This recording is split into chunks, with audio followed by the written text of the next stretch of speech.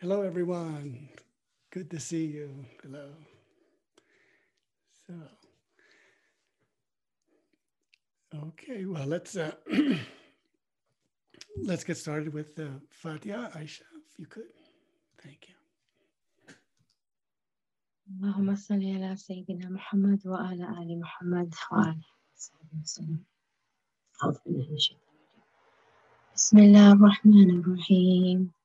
الحمد لله رب العالمين الرحمن الرحيم مالك يوم الدين إياك نعبد وإياك نستعين اهدنا الصراط المستقيم صراط الذين أنعمت عليهم غير المغضوب عليهم ولا الضالين.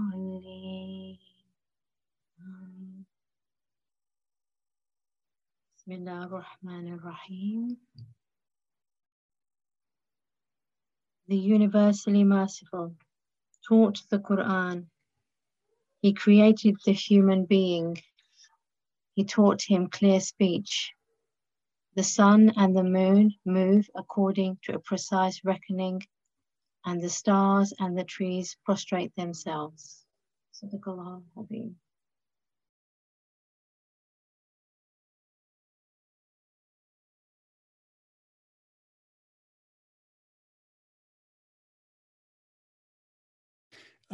Is Salah able to come on? أعوذ بالله من الشيطان الرجيم. بسم الله الرحمن الرحيم. الرحمن علم القرآن خلق الإنسان علمه البيان الشمس والقمر بحسبان والنجم والشجر يسجدان صدق الله العظيم. Thank you very much. Good. Now, this one that we're looking at today, I thought we're looking at the seals now, the seals, the ones who seal prophecy and seal the sainthood. So the seal of prophecy and the seal of sainthood. And I had been looking at a number of different chapters for this one, and I couldn't find anyone that I could really settle upon until a question came, can we look at the seal of prophecy and the seal of sainthood? And so when that question came, I started this one here. What we did for 2020 is that in December, we sealed all of the topics. So 2020, we were looking at topics, ideas, things that we need to know to understand Ibn Arabi. And the last ones were on the seal of prophecy and the seal of sainthood. And that was in December 18th, so 6 months ago. And then in 2021, we entered into the 114 chapters, which are the backpedaling of the Quran, looking from the last surah, An-Nas, becoming chapter 270, the first one, and then all the way to the Fatiha, which is the beginning in the Quran, and it's the last of the chapters, so 270 plus 114, that's the last chapter of this section. So this is of the 4 sections of the Futuhat al-Makkiyah. And so we've been looking from in these chapters, these 114 chapters, and we're around chapter Surah 10, 11, 9, somewhere around there. And then this idea came that perhaps we could look at the seals again, the seal of prophecy and the seal of sanctity. So for this, so the seals, let me see if I can put this on full screen and then make sure everyone can see just right. Let's see. Okay, I think I'm gonna have to do it this way. Let's see. Okay. So the idea of seal, this is quite incredible. I mean, for me, it was such a great excitement to learn about the concept of sealing, of this khatama. And so one of the seals is to may he fortify your heart with patience against their insults and lies. So sealing is a protective seal in this case, so that things don't come at them and hurt and destroy what's good inside. And of course, soil, we see it the same way with the seed. The seed is protected by the soil. And so the sealing is a soil protecting the seed so that it can grow. And this is when when the plant is big and strong, it can withstand a lot of insults, but it can't stand that when it's a seed. And so khatama has to do with the sealing of protection. And khatama, we say that you seal the Quran when you've recited the Quran from the first to the last, and you made it manifest between the shoulder blades. So sealing here is embracing and making manifest. And one says, Qad khatama, when the bees have filled the comb with honey. So the comb filled with honey is now complete. Each of the gaps have been closed and have been filled. That's also a concept of sealing. And khatama zara, when one has turned the earth over the seed and watered it. So turning the earth over the seed and watering. So these are the linguistic or lexical background for this sealing. And then when Ibn Arabi describes the entire spiritual hierarchy of the universe, he talks about the seal. That's the first thing he looks at. And he says the seal, he is one, but not in every time period. No, he is one in the whole world. God sealing by him the Muhammad-based authority. So this is the role of the seal of sainthood. This is the role of Ibn Arabi for one time in history, to seal the authority and the friendship of Muhammad sallallahu alaihi wasallam for the entire world. So it is the universal message. And Ibn Arabi must seal this universal message, which means he needs to protect it from insults and lies. He needs to seal it and make it manifest from between his shoulder blades. And he has to turn it over in the soil so that it can grow. And so this is his mission. That's his role.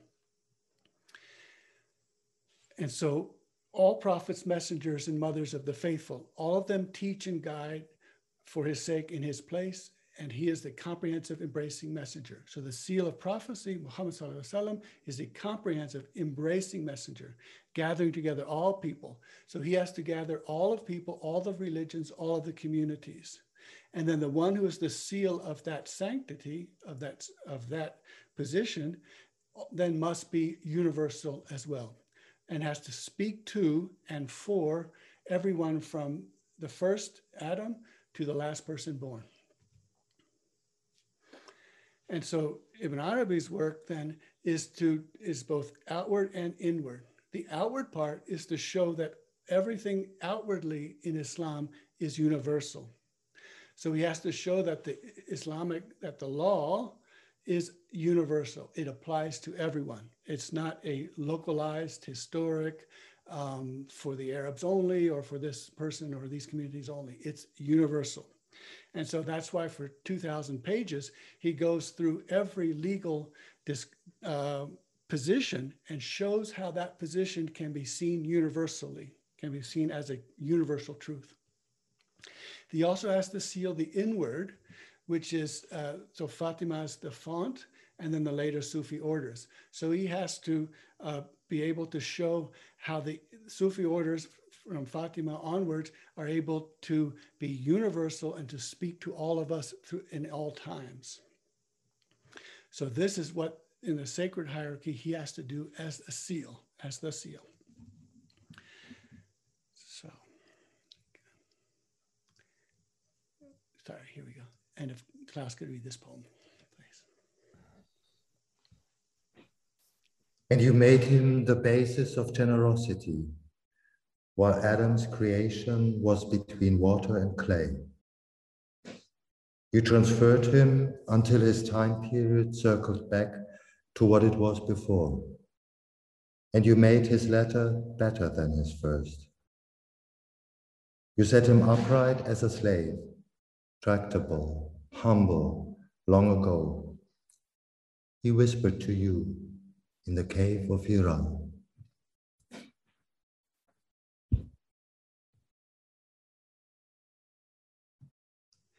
We've looked at these two loops.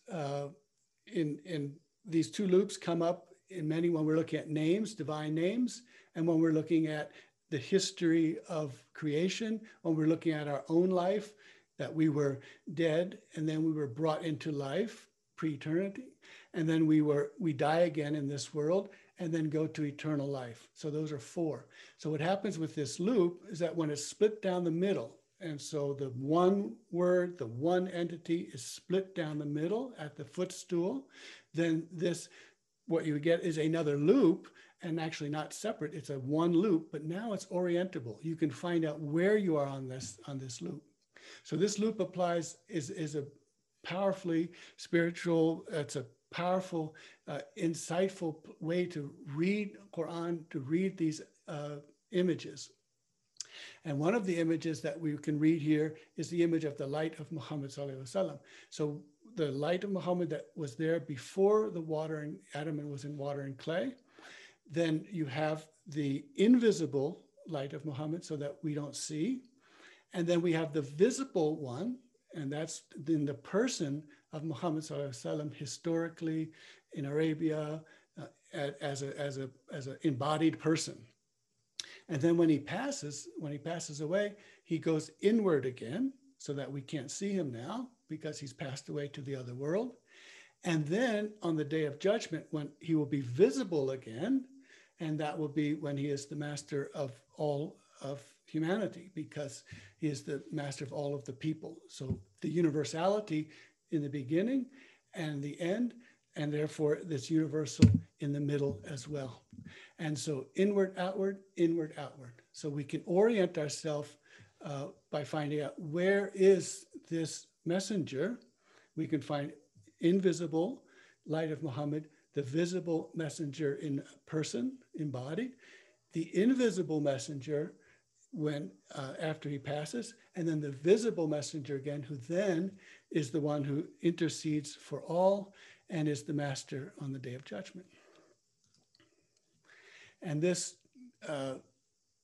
is the sealing of, he is the seal of prophethood. So Muhammad sallallahu alaihi wasallam seals prophethood and said, this is the seal. It's now protected like a seed protected by the soil. And so he whispered to you in Hira. So this is the cave. And in the lap of Khadija, he is told that this is who you are. So he's reassured that he's not going insane, but that he is this embodiment of this completely universal light of Muhammad that is from pre-eternity, and then he will then be the master on the day of judgment. So his experience of revelation is one of 23 years. And the first 6 months of those revelations were dream visions. And so because the 6 months were dream vision, half a year, the hadith is that we're told that the nabuwat, that the true dream is 1/46 of nabuwat. So this fraction is a half year of the 23 years of total prophethood. So he received all kinds of revelations in every form over 23 years. That prophecy has been sealed. The first 6 months is there universally for everyone for all time. And that's the first 6 months of his experience of revelation as the dream vision. So the dream vision is still there, is still alive. It's the way that his community, his mother community, is able to receive revelation through dreams. And so that's why the prophethood is 1/46 of this dream vision. And the other process of someone like Ibn Arabi, who is the seal of this universal one who seals, they are going to bring out and invest others to carry on this mission to carry on this message.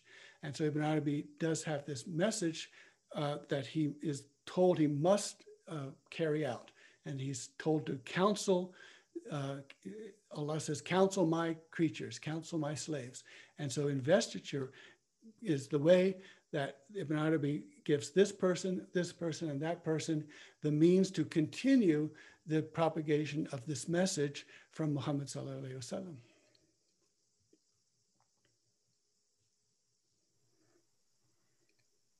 Investiture. I invested Safiya with the cloak of we poor ones, when she was adorned with the adornment of the trusted ones. She came with every excellence, and she transcended her opposites coming from examination. And she completed perfectly her virtues, and she became sanctified. And she perfumed herself with the entirety of the divine names. The spirits came to her in her niche, as they did with Mary. So she is Betul, purely dedicated, a sister of the Virgin. She is protected like the pearl, no thought of doubt. She is constant, sound of judgment, a red anemone. Descending to give her good tidings are the angels of the heaven, one night to bestow the inheritance of the lineage. Yeah, I think anemone, but others will know better than me. And if you could continue with this one, these two, please. I invested the full moon, Badr, the Ethiopian, with a patched cloth cloak of perfect creation, when his light announced the immense darkness of the night after the glow has disappeared. I said to him, O full moon, do not become revealed, and do not swerve some day from the most beautiful paths. I invest you with the cloak of simplicity and of a treasure stored for another day. Lo, you have stripped off the garment of the long stage of the journey, and of what is just sufficient. I invested my daughter Safri with a cloak from the family of beautiful manners. I clothed her with the clothing of taqwa, based on every creation inducing wonder. And I said, my daughter, travel with me on my path and with my course. The course is the law of the Prophet, the Hashimi, the Arabi. This is how I clothed her with the cloak, based on every generous chosen teacher. I declare this, and I am Muhammad ibn al-Arabi. Thank you. So the one who seals this authority based on Muhammad sallallahu alaihi wasallam, that the seal is to protect the seeds, and then to make the seed culture, the soil culture, one where they can grow, the plants can grow. And so this function of the mother, of these seeds, and of helping them grow, and of investing others, is how Ibn Arabi gives us the lineage which transmits this truth from the light of Muhammad sallallahu alaihi wasallam. So this transmission and this lineage, of course, it's so interesting. You can see that much of well, look at the quality of and the beauty of this lineage that Ibn Arabi in the other ones that he's describing, just describes his wonder at looking at these people who he's investing. Look how wonderful they are. They're perfectly complete. They've perfected the virtues. Their beauty is astounding. And so this is the quality of the people who are bringing and transmitting this lineage and this message from the light of Muhammad sallallahu alaihi wasallam. And so and of course then Badr is the Ethiopian, and the intense darkness of the night after the glow has disappeared. So this is Ibn Arabi is telling us that this is now for the third part of the night. And in the third part of the night, all of these people who have been invested will then sprout, and they will bring out this beautiful message of universality. And then the other transmission is also of the Futuhat itself. So the book, the work, the Futuhat, the openings revealed in Mecca, this one is also transmitted. And so the lineage there are different lines of the transmission of the Futuhat al-Makkiyah. Here is one. Here ends the reading and the audition before our Sayyid, God be pleased with him. Second audition in the handwriting of the arranger. I state, and I am Muhammad ibn Ali ibn Muhammad ibn al-Arabi, that this was read before me by the blessed daughter Dalal, daughter of our Sheikh Zaki Ahmed bin Masood bin Shaddad, the original reader. And I authorize her to give it as a discourse based on me and to collect the book together, all of it. And it is the second recension of the openings revealed in Mecca in 37 manuscript books. And God speaks the true, and who is the guide to the way? And to God belongs all praise, and God bless Muhammad and his family, all of them. Sallallahu alaihi wasallam. Okay. بسم الله الرحمن الرحيم. قل هو الله أحد الله الصمد لم يلد ولم يولد ولم يكن له كفوا أحد. صدق الله العظيم.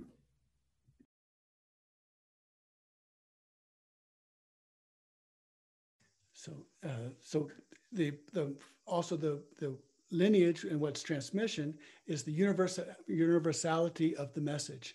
So every part of the message has to reveal the whole, has to be shown and known to be the whole and the universal. And so Qul Huwallahu Ahad, this Ibn Arabi reads this in two ways to show its universality. It is completely descriptive of Allah, of the divine, and it's completely descriptive of humanity, who is the reflection of the divine. So that one surah, these verses, have the universal wisdom of completely describing and beautifully describing the divine and beautifully describing the reflection of the divine, who is perfect humanity. So say, who is Allah? One. Allah, the one to whom all direct themselves. So samad here is to direct yourself, to resort to. Not giving birth to, not birthed, who has no equal in anyone. So when we're talking about the who, the Zat, Allah, the divine, God, there is no equal. And so over here, there's nothing equal to what's over there, with the capital T over there. And so when we read the universality of this surah with the perfect humanity, we read, who is the all-comprehensive name Allah, one. So Allah taught Adam all of the names. So the all-comprehensive names are all residing in Adam. He taught Adam the names, all of them, from Surah Al-Baqarah, and created from one soul. So all these souls are created from one soul. And that capital O and capital S from Surah An-Nisa. The all-comprehensive name. So Allah here is the all-comprehensive name, because all of the names are inside and embraced by the name Allah. The all-comprehensive name, who directs him back to the who, that. So the name and the one named. So the all-comprehensive name directs all back to the Zat, to the inaccessible, unknowable, absolutely other name and Zat. And so that the all-comprehensive name reaches back and points back to the one named. So this lump of clay called Adam and Eve, before they're separated, Adam and Eve are one lump of clay. They do not give birth. So Adam and Eve do not give birth as a clump of clay. Adam and Eve was not born. So nothing comes out of them from birth, and they were not themselves born from anything. So Adam and Eve, the lump of clay, does not give birth. Adam and Eve, the lump of clay, was not born. Who, Adam and Eve, has no equal in any divine one. So there's nothing on this side which is equal to what's on that side.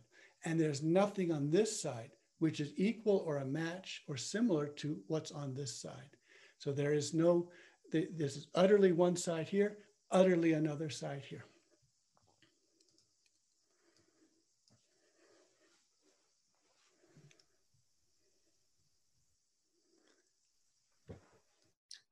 Salatu Allah, salamu Allah, alayka ya Rasulallah. Salatu Allah, salamu Allah, alayka ya Habiballah. Deep within my heart, the vast pressure of love, transforming me into clear diamond. Tear in your eyes, O mercy of Allah. All creation floods with this love of Rasul, delight of Allah, peace of Allah. Be with you, beloved of Allah, glorious one, praiseworthy one, Ya Nuruddin, Sheikh of Islam. Your fragrant cloak, O greenest of the green, is worn by your friends and kissed by your saints. I, Muhammad, passionate in love, Ahmed Mustafa, our lifeblood of love, merging with Allah, subsisting in Allah, emerging as Allah, Rasulallah, vessel of the light, nectar of Ali, Ya Nuruddin, Kutub of mystery, Ya Nuruddin, axis of reality, Ya Nuruddin, Kutub al-Arifin, Ya Nuruddin, Gnostic master of the dream. Thank you. So these are the fragrant cloaks, so the investitures. So these are all of the investitures, and when we look around, we see only saints. I mean, we see all of those who have been invested with this fragrant cloak, which is transmitting the message of the light of Muhammad Sallallahu Alaihi Wasallam. Beautiful. And Omar, if you could read this verse for us. إن في هذا لبلاغا لقوم عابدين وما أرسلناك إلا رحمة للعالمين قل إنما يوحى إلي إنما إلهكم إله واحد فهل أنتم مسلمون? Indeed, in this Quran is a message for people who are worshippers. And we sent you only as a kind of mercy to the worlds. Say, what has come to me by inspiration is that your God is one God. Will you then be ones who submit? Thank you. So the seal of prophecy, Muhammad Sallallahu Alaihi Wasallam, the overall universal pervasive quality is rahmah, kindness to the worlds, to all of the worlds. And this rahmah, kindness, mercy to all of the worlds, then the one who is transmitting that and making the invested lineage in the person of Muhammad ibn Arabi, then he will also then be someone whose main and pervasive and universal quality is one of mercy, rahmah. And there are many stories that he tells that actually show us when we read them that this is someone of rahmah. This is someone who is transmitting this rahmah also then to all of the worlds. And so one of the many stories where you can understand that from Ibn Arabi is this one here. This person had brought to this king. So there was a period of life when he sat with the king. And so something impairing his majesty. So he determined to kill him. When his story reached me, I turned myself to go before the king for intercession, that he not kill him. Well, the face of the king changed color, and he said, "This is an offense I cannot forgive. Necessarily, he must be killed." I laughed out loud and said to him, "You, king, by God, had I known that in your kingdom there was a sin which could rise to withstand your afua, your overlooking a fault, and could thoroughly overcome such afua, I would not have interceded for him with you at all, and I would not have had the belief about you that you are actually indeed a king." And Ibn Arabi says, "By God, I am just one of the common Muslims, and by God, I cannot see in the entire world any offense which could rise to withstand my overlooking its offense, could rise to withstand his afua, his ability to forgive. And so this is the quality that we see in Ibn Arabi throughout the Futuhat. And so that tells us his position. So, and we started with the Surah Ar-Rahman. So let's look at this. And Dragoman here, Dragoman is in Arabic Tarjuman, and it's the one who conveys. It conveys a message. So it's much more than translation. It's conveying a message, not just translating a message. Then his word is Ar-Rahman, taught the Quran. And he makes the Quran an object grammatically. Then he says, created humanity, taught him the clarification. Thus he sends down the Quran to him in order for him to convey as a dragoman based on what the true taught him. That is the clarification, which none will receive except this human being. So this human being is Muhammad sallallahu alaihi wasallam. So this, and then that is perfect humanity. So the Quran was sent down upon the heart of Muhammad sallallahu alaihi wasallam. It never stops being sent down upon the hearts of his mother community until the day of rising for judgment. Thus its descent onto the hearts is new, never getting old. So it is the perpetual revelation. So the perpetual universal revelation is the one that is sent down to the heart of Muhammad sallallahu alaihi wasallam, and therefore sent down to his mother community until the day of arising for judgment. And learn, may God assist us and you, that the Quran is a renewed sight descending flush against the hearts of the reciters of him forever and ever. No one reciting him who recites him except based on a renewing descending from God, the all-wise in apportioning, the all-praised. So the Quran is always coming to a new sight, a fresh sight. It's always new. It's always living. And whoever recites the Quran is reciting a fresh Quran, freshly descended from, revealed by God, by Allah. So the heart is forever receiving a new, fresh Quran directly from the one who sends this Quran, this word. And so this is where we get the third part of the night.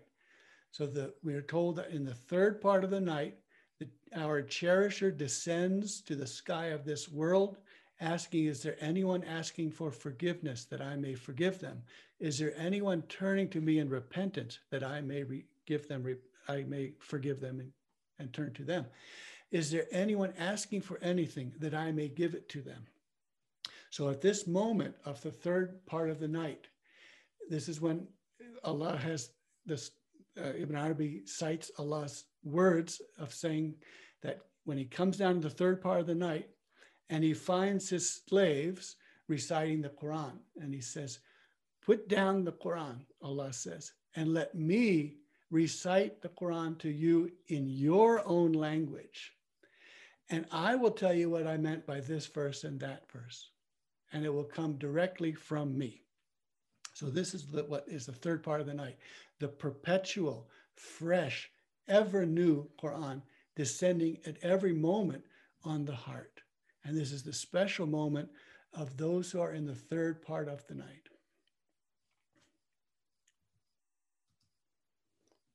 And so the third part of the night then it is our time. So Ibn Arabi says this is a special time. This is our time.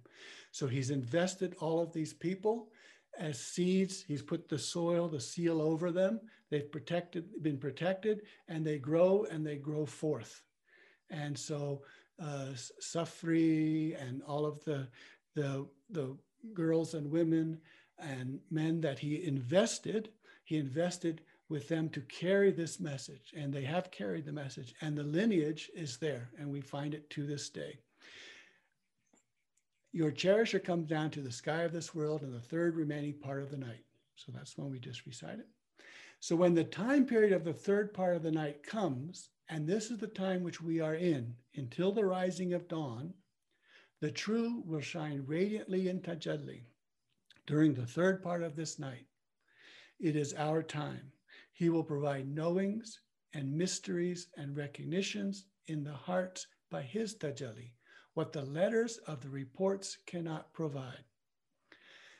So this is the direct time when the divine speaks directly to the special face, which is in every created being. So the special face, which is in every created being, from minerals to angels, humans, plants, the special face, which is in every created being, is receiving this tajalli directly.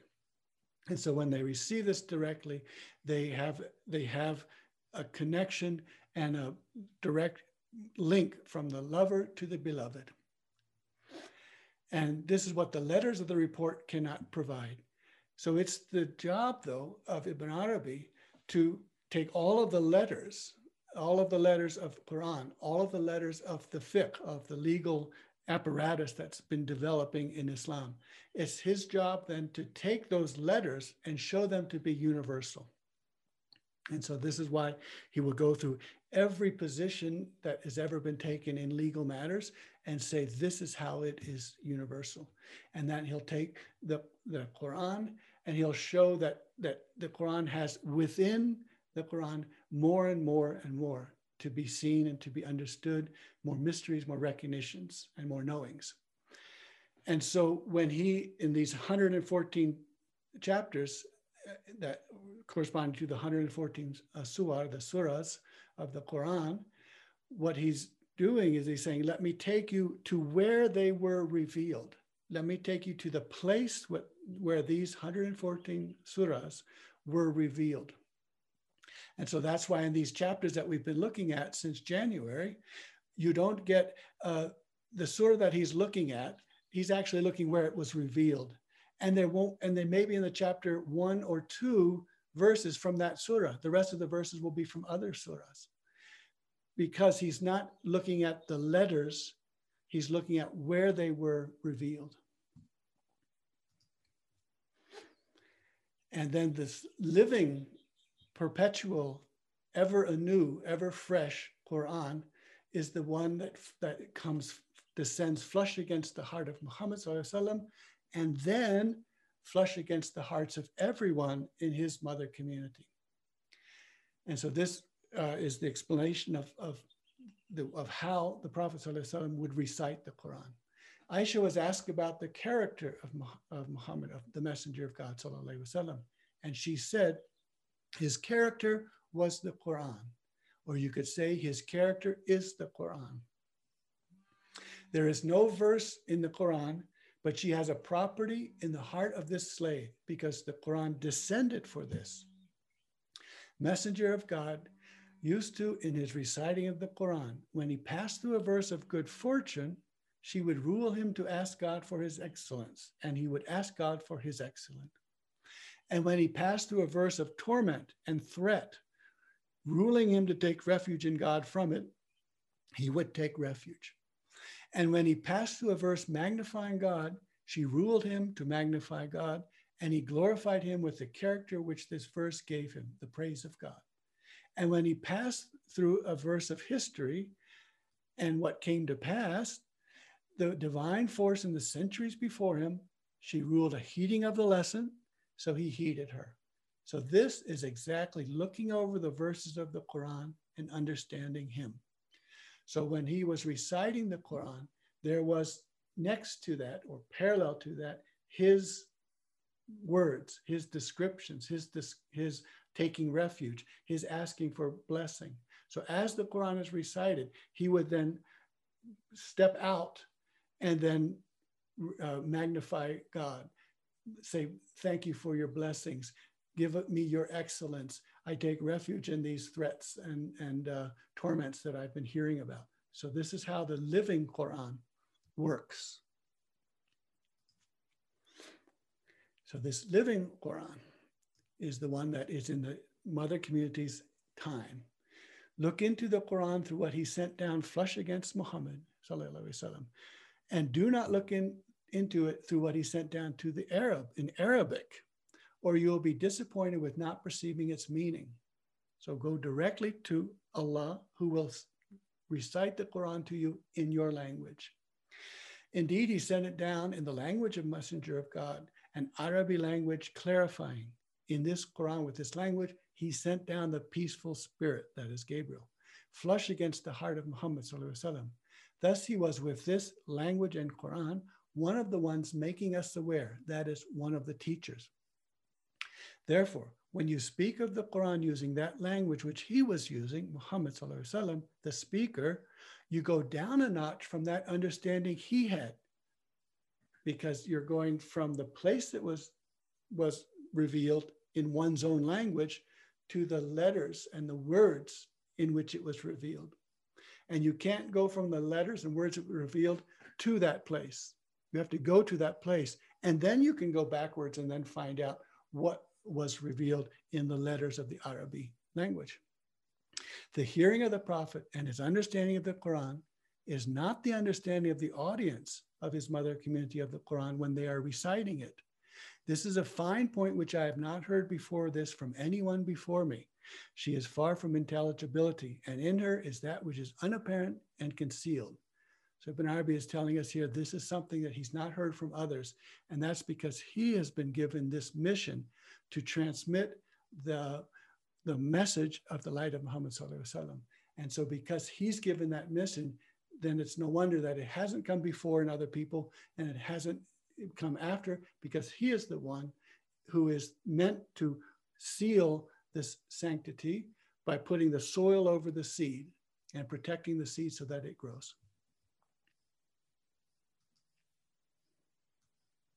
Okay.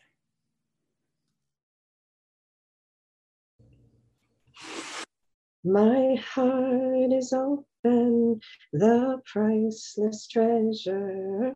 Ashk of Muhammad, Ashk of Muhammad. Allah, Allah, Allah, Allah, Allah, Allah, Allah, Allah. Love's tears are falling, rains of the monsoon. Ashki Muhammad, Ashki Muhammad. Allah, Allah, Allah, Allah, Allah, Allah, Allah, Allah. Light of the Kaaba, perfumed Medina, desert of prophets, Dar es Salaam. Allah, Allah, Allah, Allah, Allah, Allah, Allah, Allah. Circles of lovers bring sweet Mustafa into the embrace of noble Khadija. Allah, Allah, Allah, Allah, Allah, Allah, Allah, Allah. Lightning is flashing, love's face is laughing, heart is awakened within the essence. Allah, Allah, Allah, Allah, Allah, Allah, Allah, Allah.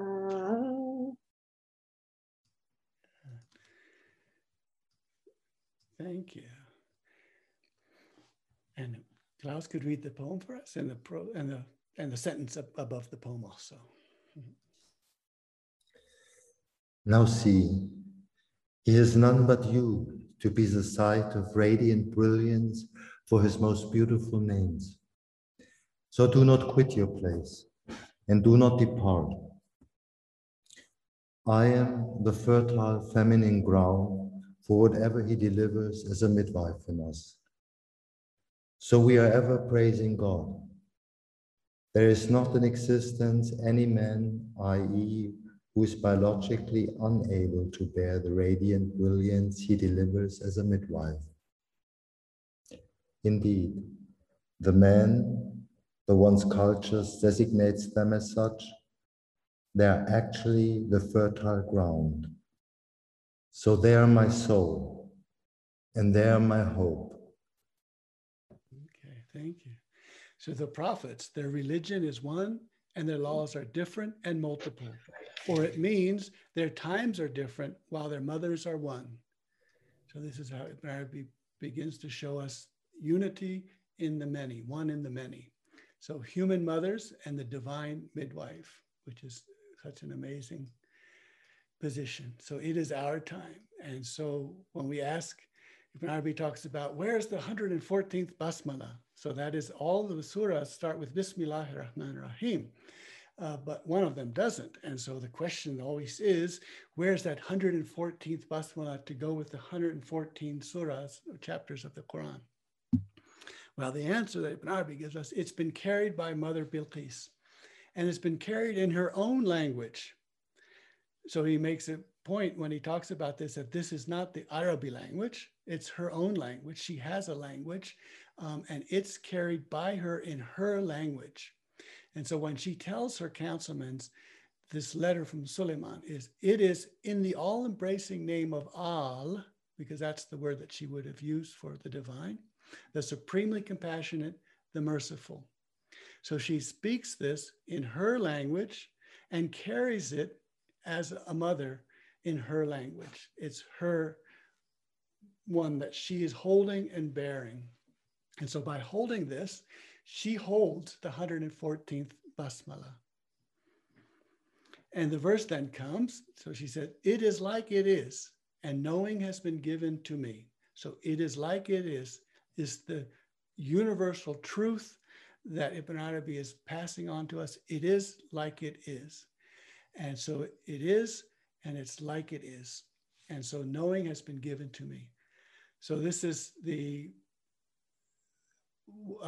this will be our sealing of where this heart is, where this special face is, who holds these truths, who holds the 114th basmala, and how it's held, and who has been chosen to hold it. And that tells us something about who we are and where we're going. So alhamdulillah rabbil alameen. Alhamdulillah. And what we could, and just a segue, I think, let me go ahead and put quickly up and the announcement from Peer Press for the books, which are any day now, I think, inshallah, coming from the printer and arriving in New York. So let me put that up, and then I can turn that over. So have a look at this. And so, go to Peer Press and pre-order, and we'll take it from there. So, yeah, so 3 volumes, it's starting to happen. And we're working on volume 4 now to get that typeset, and Nora is helping, and Shamir, both of them, their rectangles are close to each other. Shamir in Kerala is editing, and Nora is editing as well, because Rowan has done the huge editing, and then he says, okay, now if there's any problem left, you've got to send it to these 2 and let them see what they can do with it. So it's been an amazing process, and we're working on volume 4 right now.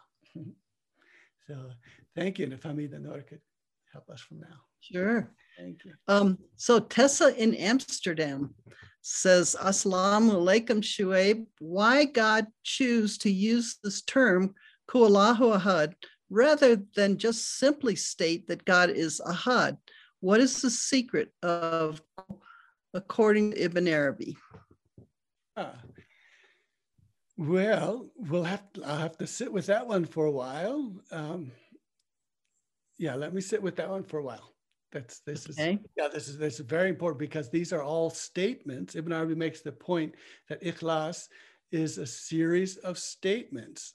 So it's not an argument, it's not a comparison or any kind of logical way of demonstrating something. So it is statements. So then why is the qul there? So let me sit with that.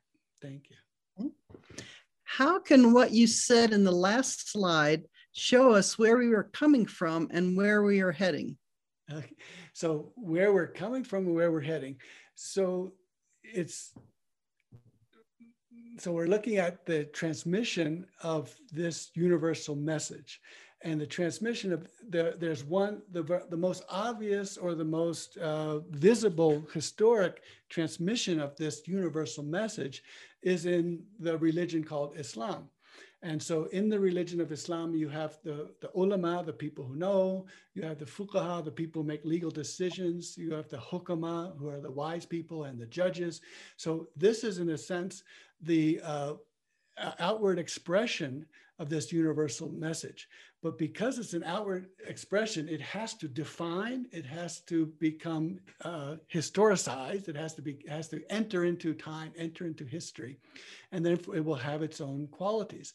So Ibn Arabi's job is to take this outward Islam and to show that it is still, or truly is, universal.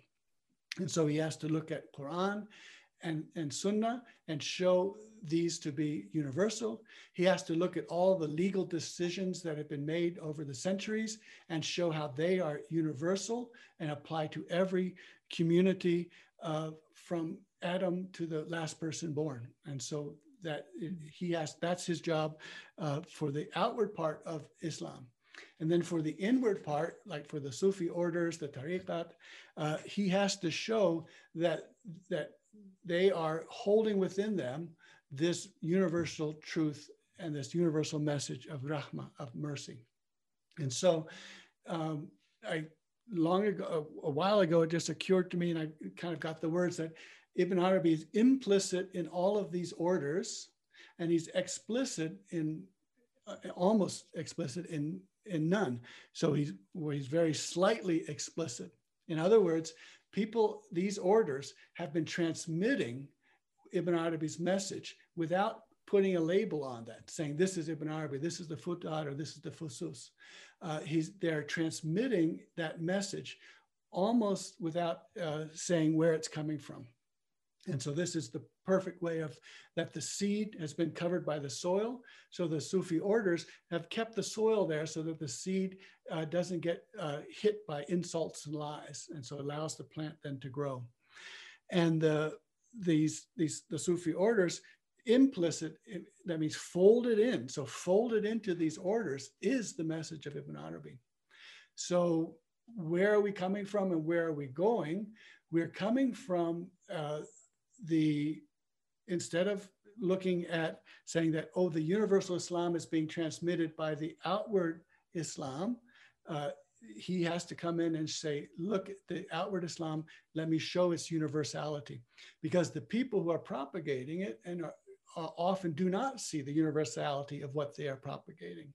And so they say, oh, mercy and forgiveness is only to this community or this ethnicity or this religious affiliation. And so Ibn Arabi has to say that's not the universal message. And so he has to address that. And then the inward, who has he sent this to? Who has he invested? Well, among the people he's invested are Safri and these other women, and Badr al-Habshi, the Ethiopian, who's a freed slave. And so he's not, and he sits with the king in that one period of his life. And then he's not very friendly with that king. He said, he laughs at his face and said, you can't forgive, what's wrong with you? You're not really a king. And so what the transmission has not been through the leading elite of society. It's not been through the rich men and the rich elites. It's been through these kinds of people in society who are the soil for these seeds and are bearing these seeds. So it's not coming from this kind of grand or grandiose lineage of Muslim elites, either outwardly elites or even inwardly elite with spiritual hierarchies. And so he's actually quite critical of the people who want to be esoteric or inward elites. And he knocks them down a few pegs as they need to be done. So this gives us a sign for what we should look at. If we're looking for a transmission and this lineage, we won't find it in the grand libraries and grand mosques and grand museums. We won't find it in these grand sort of Sufistic displays and appearances. It'll be elsewhere. And so look for it there. When Ibn Arabi speaks of the Quran being revealed newly in one's own language in any moment, is this quote life itself quote as Quran? Yeah. So the Quran then is that which is reciting, is the recitation of the word of God. When Aisha says his character is the Quran. So what you're looking at then is you're looking for the character who is the Quran. And the Quran then is the person, and it's also that Muhammad Sallallahu Alaihi Wasallam, and it's also his perfect humanity. So the Quran is that place where the revelation of Allah lands flush against that heart. So it lands flush against the heart of this person as he was alive, and it comes flush against the heart of his mother community. And so his mother community is the one flush against the heart. This living Quran is coming. And they're always getting their truth by revelation directly. They're not going through the letters to get to the meaning. They're going straight to the meaning. And so their honoring of the letters is their honoring of the meaning. Is living Quran and living Sunnah the same? As the messenger, peace be upon him, is described as the walking Quran, how is a community which knows no Arabic, how does it live by the Quran? So the living Quran, the living Sunnah is that the emulation, that putting your foot exactly in the footprints of your prophet. And so that means, and so Ibn Arabi counsels us and cautions us that don't put your foot anywhere but the place that the prophet has put his foot.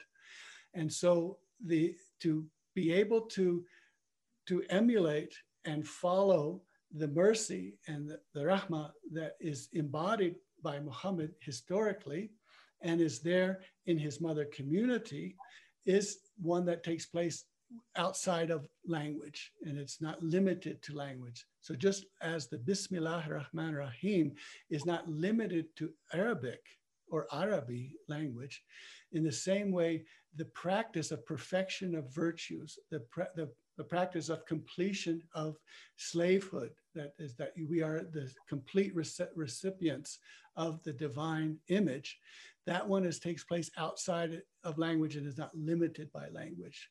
And so Ibn Arabi is saying that when Allah comes to you in the third part of the night and says that you're reading in the Quran, and where is my place? Where am I? Because when you're reading about these wonderful people, you say, oh, bless these wonderful people. And when you're reading about these terrible things that have happened, you say, oh, keep me and save me from that hellfire and save me from all of these torments. And he says, so where is my place? So Ibn Arabi is saying, Allah is asking, where is my place? Because you should then open up this heart and say, speak to me directly. And then Allah says, I will recite to you the Quran in your own language. And so, of course, it's very, very, very powerful, but it's saying it's the honoring of the Arabic language is there, and the honoring of the languageless place is there. Wasn't Ibn Arabi himself a spiritual elite? Do we necessarily have to avoid all elites? Well, that depends. He was honored as a hadith scholar. I don't know that in the spiritual realm how many people recognized him. As he was going around. So this is all, what exactly were his different levels, and I think he had different levels at different times. And so he talks about when he tells the story about his early times on the path, you can kind of get a feel for where he was socially. But then, who he surrounded himself with and how he spoke really shows that he is, in a sense, out of his historical time. He's speaking very much universally. And this is very clear to me when I've been looking at the idea of gender and gender in the nouns in Arabi and the gender in people and all of that. He's really is speaking outside of his time, and so some of the sentences can't be understood unless we understand he's not speaking the way we do now. When you say he, we mean men, even though we say we mean men and women and so on. When he talks about this spectra, the different spectrums that we have of gender, of body morphology, of sexuality, he's speaking outside of his time, and that's because he has to speak universally. And so in a way, to some extent, he has to put soil over the seed so that people don't attack him and call him a liar and all of that. And yet, and one of the things that we also know historically is that the way we perceive him, the way people perceived him later, was only after about 3 centuries that people began to say, here's someone very special. So, in one way, it took quite a while for people to say, this is who he is, this is someone special. What exactly is the difference between the Arabic language and classical Arabic? So the Arabi language then is the language that takes place all the way up until the passing of Muhammad sallallahu alaihi wasallam. And so every word has its meaning from that historical period. After that, it's no longer the Arabi language. It's a growing, living Arabic language. And so it's something different. And this was within the first century of the great lexicographer. People knew that they had to find out that if the Quran is in the Arabi language, we need to find out what the Arabi language means. And it doesn't mean what it means as the decades and centuries go on. And so they would look for the Bedouin people and say, people who have not had any kind of book learning and things like that. And they would say, what is this meaning of this word? And so the people of the law also were very aware of that they had to know what the definition of this word was in the time before or while the Prophet was alive, sallallahu alaihi wasallam. And so after that, the language becomes Arabic, and it becomes a living and natural growing language. And it's interesting that some of the greatest of the lexicographers, the people writing these dictionaries, they had a connection to the lineage of Ibn al-Arabi. And so they were it's fascinating that the language was seen to be a place where Ibn Arabi would be transmitted through the language, and this special kind of language called the Arabi language. It was mentioned that the Quran will never stop from being sent down on the hearts of the Prophet Mother community. In this sense, does the seal of saints mean that he is not the last one who received the Muhammadan truth? Yeah, so the way with the seal here is that the Prophet in the body of Rasulullah Muhammad sallallahu alaihi wasallam, that is then sealed. And what it means by sealed is that everything that came before was from the light of Muhammad. Everything that comes after is from the light of Muhammad. And so what's sealed is the history, and saying this is the seal. And the same way with Ibn Arabi, what is sealed once. And so that after that, there will be people who will receive all this because they have had that seal take its place. So sealing doesn't mean I'm alone and I'm the only one who knows these things. It actually means that I have been the one who have transmitted the universality of it. And so anyone who takes from this fountain will be able to understand and see all of these things as Allah wills. And so instead of being, see, we typically think of hierarchies and all of that. And maybe this is the male or the masculinist way of looking at things. You know, I have this knowledge and it's my possession, and I'm higher than you because you don't have this knowledge. And this is a very, very, very different way of looking at it. And it's saying that here is the seed covered by the soil, and everyone who draws from here is drawing from the same source I am drawing from, and therefore they are all my equals, and betters and lessers. So all of that. So they can be any of these things. And this is how Ibn Arabi, in that one place where I was using that passage with the king to show Ibn Arabi's the universality of the Rahmah, he says, I'm just a common Muslim, and yet I. And so Ibn Arabi is telling you that I am just a common Muslim. This is nothing special. It doesn't take me to be an elite or to be really advanced spiritually for me to understand that Rahmah is universal. Salams, what I see today as Sharia does not seem at all universal. In fact, it terrifies me. And another person says, you can say that again. Yeah, this is why Ibn Arabi he counsels us how to read Quran, how to read and the Sunnah, the Hadith, how to read the fiqh, the legal decisions and all of that. How to read what the Sufis are transmitting as well, when they transmit things which are limited and defined in a way that's exclusionary of the things that it should not be excluding. So part of the job is to show that this is universal. And you could say it's not an easy job, because what happens is that we have all of this baggage that we read something a certain way, and then we use our baggage and say, oh, this is what's happening here. I'll give you one example how I had to be, schooled by Ibn Arabi on this one. When he's talking about that the men have a degree over the women.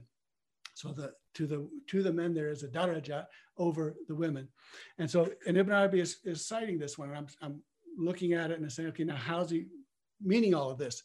And then right after that he says, and the women this is to make up for the degree that the women have over the men. And he describes what he means by the women having a degree over the men.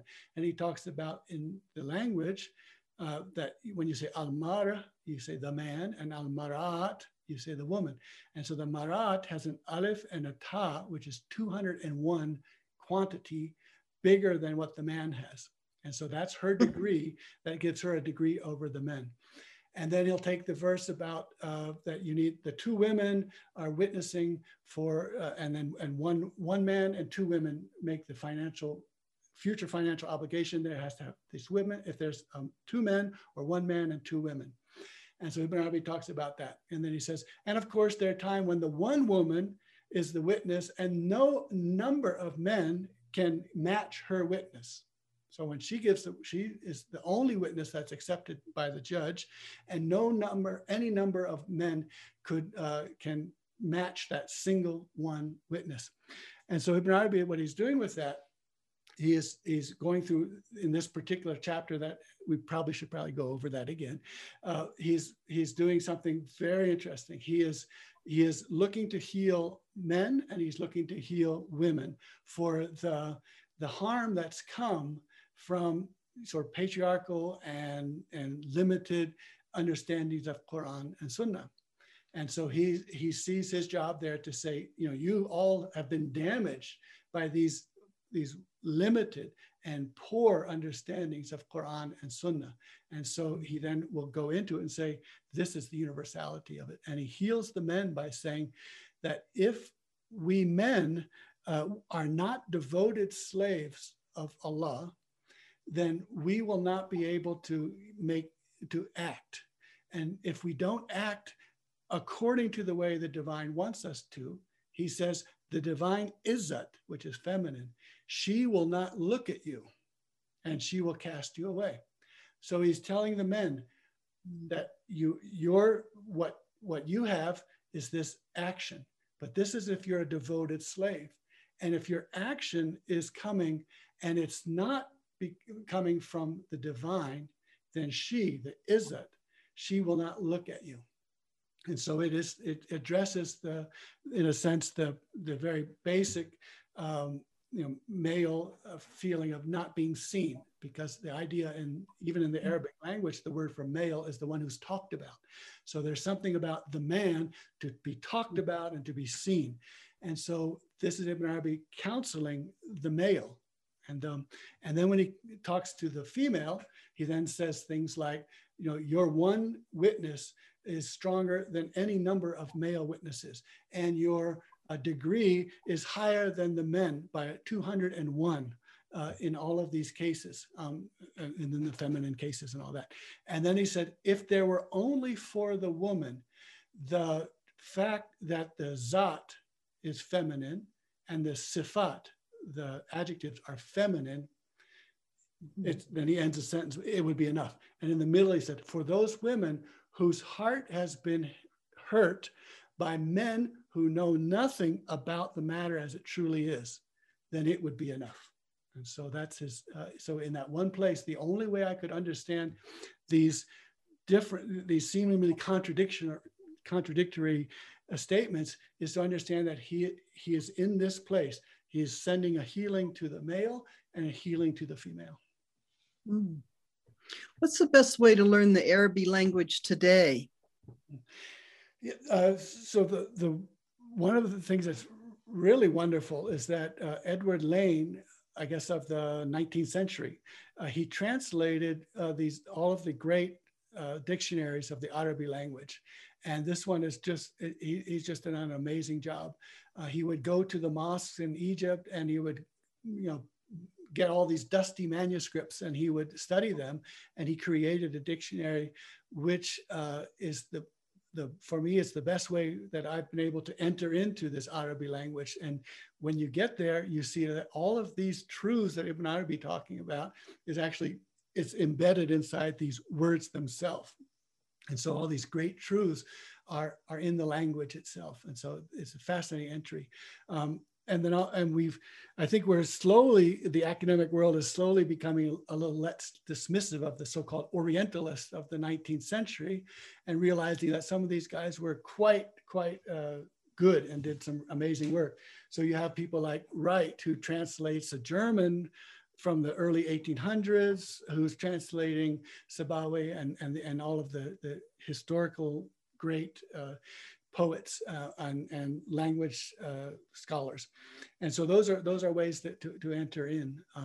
And then what we're looking at with the way the Quran comes flush against the heart of the mother community, you can call this the heart of the Quran. And so in the Jarahi order, Sheikh Noor wrote the heart of Quran to go to that place where the Quran was revealed, and then to step back and then to use words that explain and describe and elucidate what is being revealed in that surah. So that's called Heart of Quran. And this is Ibn Arabi's, what we've done for 114 chapters now, well, we have a few more left, is to look at the heart where this surah was revealed. But aren't such limitations embedded in the Quran's translations that are available to us? Yeah, absolutely. And I don't want to, I mean, the Quran translators, the old ones, or, the last 100 years, some of the old ones are actually, I don't want to say anything negative against them. So much good that they've done. And yet there are limitations. And one of the limitations that I was just it kind of cracked me up, I guess, at one point, that the Quran says, and we forgive all sins. So Allah says he forgives all sins. And then there's a footnote saying, that's only if you're very sincere and you repent and you don't do it again. And he said, no, that's not in the text. That's you saying, telling people, trying to limit the forgiveness of the divine, and the forgiveness of the divine is not to be limited. So absolutely, the translators take all of this and then they limit. And so the other way that the limitation is to not realize the context of each of these verses. And Ibn Arabi, that's another chapter we may get to soon, next Friday or so, where he talks about you have to read Quran and Furqan. So Quran is the embracing all, and the Furqan is the criterion which separates and divides. He says you have to know which of the two you're reading at the time. So we might have to go into that later. Here's the Heart of the Quran book. Okay. That was mentioned earlier. Good. Let's see. Sorry.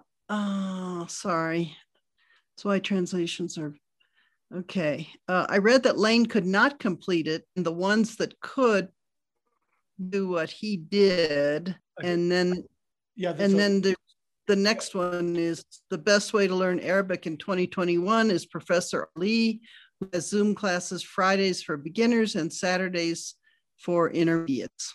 Okay, good. Yeah, Edward Lane, I think he, from about noon, from about N onwards, he only has some of the work done. And then I think his nephew was the one who tried to fill in what he had missed. And so, yeah, and apparently the nephew's work, he tried very hard, but could not reach the level of Edward Lane. Okay. Like we may be complete. Okay. Thank you, everyone. Okay. Very good. Good to see everyone. Take care, everyone.